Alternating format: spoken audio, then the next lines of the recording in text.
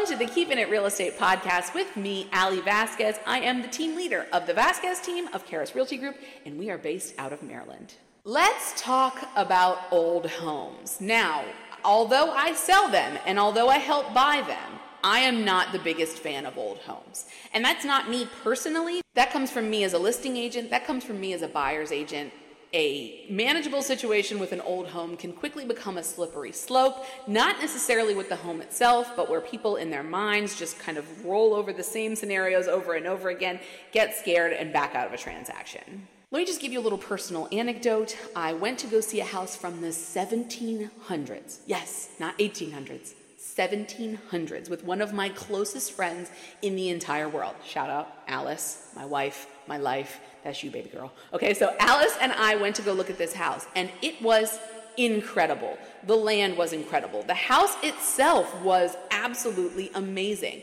And we all kind of got swept up in the 1700s of it all. You know, we had fantasies going on about being pioneer people. You know, the house itself looked like an incredible museum. Original floors, but then when you kind of sat there, we went on the showing and we were there for about an hour and a half just to really kind of soak it all in, and it seemed very cool and it seemed all like goals, you know, this old house, we're going to do this, we're going to do that. But when we kind of sat there and really wrapped our brains around it, you know, you have to think that when you purchase a house that is that old, when you purchase a home that is over 100 years old, 150, you know, that is going to become a part of your personality. Whether you like it or not, that home is going to become a part of your personality, you know? You can't just go away and kind of leave it by itself. It's going to need repairs. You can't just necessarily, you know, move in and just start living. No, there are certain things that are going to have to be done. There are certain things that can never be done.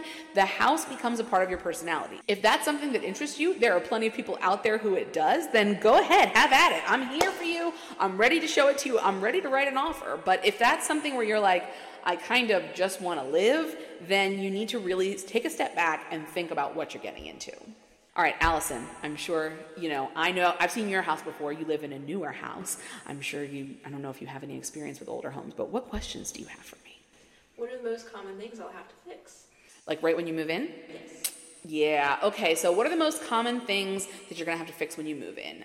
Generally, my experience has been like making sure air doesn't get into certain cracks. So you live there and all of a sudden you realize that there's not great insulation, or that, you know, especially if you move in the winter, that wind is coming through different windows, chimneys, doors. I mean, definitely caulking, sealing, all of those things, that's a really important aspect of moving into an old home.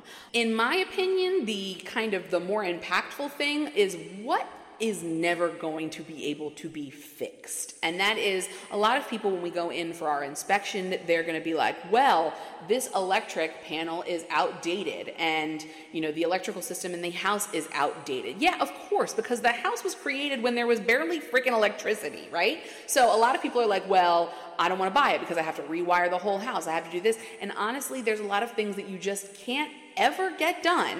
I mean, whether it's cost prohibitive or just time prohibitive, or just keep the nature of the house. And so you have to just forego that and kind of restructure your life around that. Again, those people that have made it part of their personality are like, oh, okay, that's fine. Those people who can't, won't. The name of the game is that you should definitely keep a somewhat larger sum of money around at all times in case something breaks. Because not only is something going to break, but because it is older, then either having to completely reconstruct it or bring it up or make the repair to today's standards, while also probably having to update some other things around that repair. Like, we're talking like a plumbing system, right? If your toilet just stops working, chances are like you're not just going to be able to like plunge it out. No, you're probably going to have to either replace some plumbing or like the entire plumbing in the house. That is a very real thing that's happened. That's why I like the Property Brothers, because if you've noticed on the Property Brothers, when they start fixing one thing, they got to tear down a whole wall because something else is broken.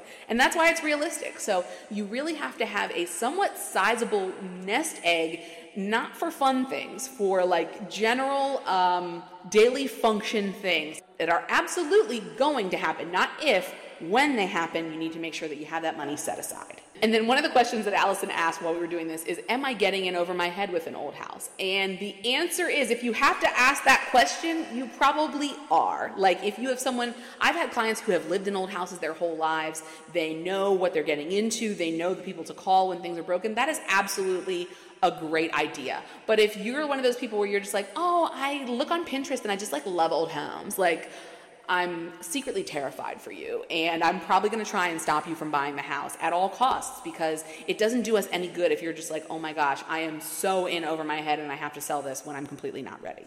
Do I have to update that when it's time to sell? Okay, so as far as updating old homes goes, I think that it's very important. Personally, I've gone into homes where they've done like a total interior flip, and while it's beautiful and breathtaking, a part of me dies inside because they haven't maintained any of the charm of the original homes. Like when you go into these, there's a lot of row homes in Baltimore City where they just make them like completely wild, like LED colored lights in the ceiling, electric fireplaces, and while those are totally freaking rad, like a small part of me dies because the charm of the home has not been preserved at all. So I think it's really important to be very judicious and very slow when you make updates on these old homes. Like I would say start by painting a cabinet before you decide to rip out all of the cabinetry and put in, whatever the IKEA special is. That's another thing that really grinds my gears when you have one of these old stately homes and you have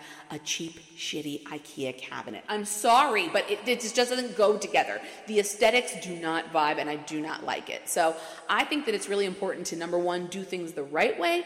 Number two, do things step by step. Don't just go in and completely rehab unless you have some kind of plan to keep it somewhat, of the time that it was constructed. But that's just me personally. If you want to go in there and make a complete IKEA showroom in your 1800s house, that's on you. It's still going to sell. Everything's going to be fine. But personally, if I were living in it, I would definitely want to keep some of that character. Like I love when they have like the glass doorknob still. Ooh, even though I wouldn't want to live there, that is not personally the kind of house that I want to live in.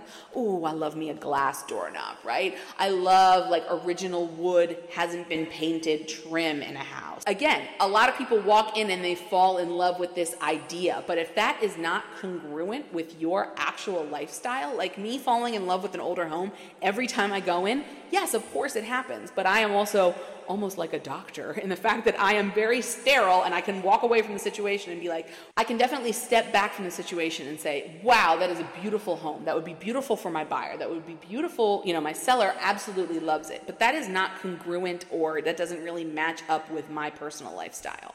Some of the things that you need to think about updating on these older homes is first and foremost, the HVAC. Like a lot of these homes have old furnaces that still completely work and are probably even more efficient than what we currently have, in our current market with modern standards. But a buyer is going to look at it and be like, oh, that's old. Like if it's not the right vibe, then they're just not going to be attracted to it. Also, like, are we putting central air in a home that is beautiful and doesn't need to have the walls ripped out? Like, those are the kinds of things we need to think about. Another thing that I see that tanks inspections are roofs and windows on older homes. A lot of people don't want to replace the windows because the originals are so beautiful, but if they're not functional and they're actually detracting from the house, water can leak in, gusts of cold air during the winter, like we really need to think about replacing those things. And replacing anything in an older home is going to carry a higher price tag. And roofing standards, don't even get me started. Roofing standards from hundreds of years ago, roofing standards from even like 50 years ago are totally different than what we deal with now. And if we're being completely honest, my kryptonite is a flat roof. In Baltimore City, I have had so many buyers and sellers come to a complete stalemate with these flat roofs where they're just constantly repairing them, and just due to the nature of a flat roof, we can never get it to work, and it makes me insane. And if I were to ever pass away, it would probably be due to the stress induced by a flat roof in Baltimore City.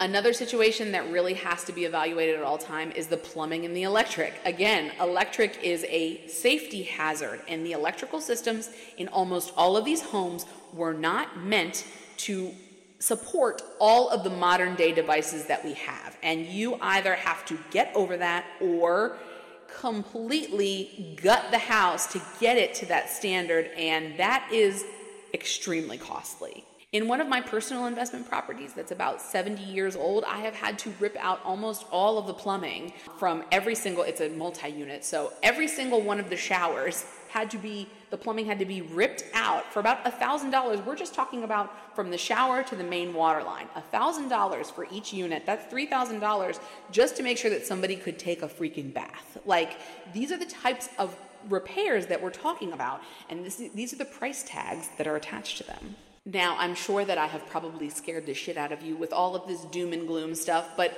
old homes can be beautiful. And as long as you are patient, as long as you are well-versed, and as long as you build up some connections with people that can help you, I think that old homes can be a great project. They can be a great lifestyle as long as you realize that your expectations need to be adjusted as far as price tags, timelines, and getting someone who's very specialized in these types of homes and these types of repairs. Like, I'm about to put this 1800s house on the market, and I am so incredibly pumped about it because it is so beautiful. But at one time, my seller bought it, and there was no drywall. There was no plaster. It was just absolute studs. He bought it for less than $200,000 and completely renovated it while they were living in it. Thankfully, he and his wife were very well versed in these type of repairs. But I can tell you without a doubt that his wife, who I speak to almost every day, she wasn't fucking having it. Like, there were times when she's like, I just wish I had a bathtub that worked. I wish I could just live inside of my house and just live. Now, this is an extreme case. That house was very, very bare bones, but now it is absolutely a thing of beauty with a lot of the old, a lot of the new. I think the house is gorgeous, but they definitely had to restructure their life and figure out how they were going to live and renovate the house at the same time. When you have questions about real estate, I always keep it real. Thanks for listening to the Keeping It Real Estate podcast.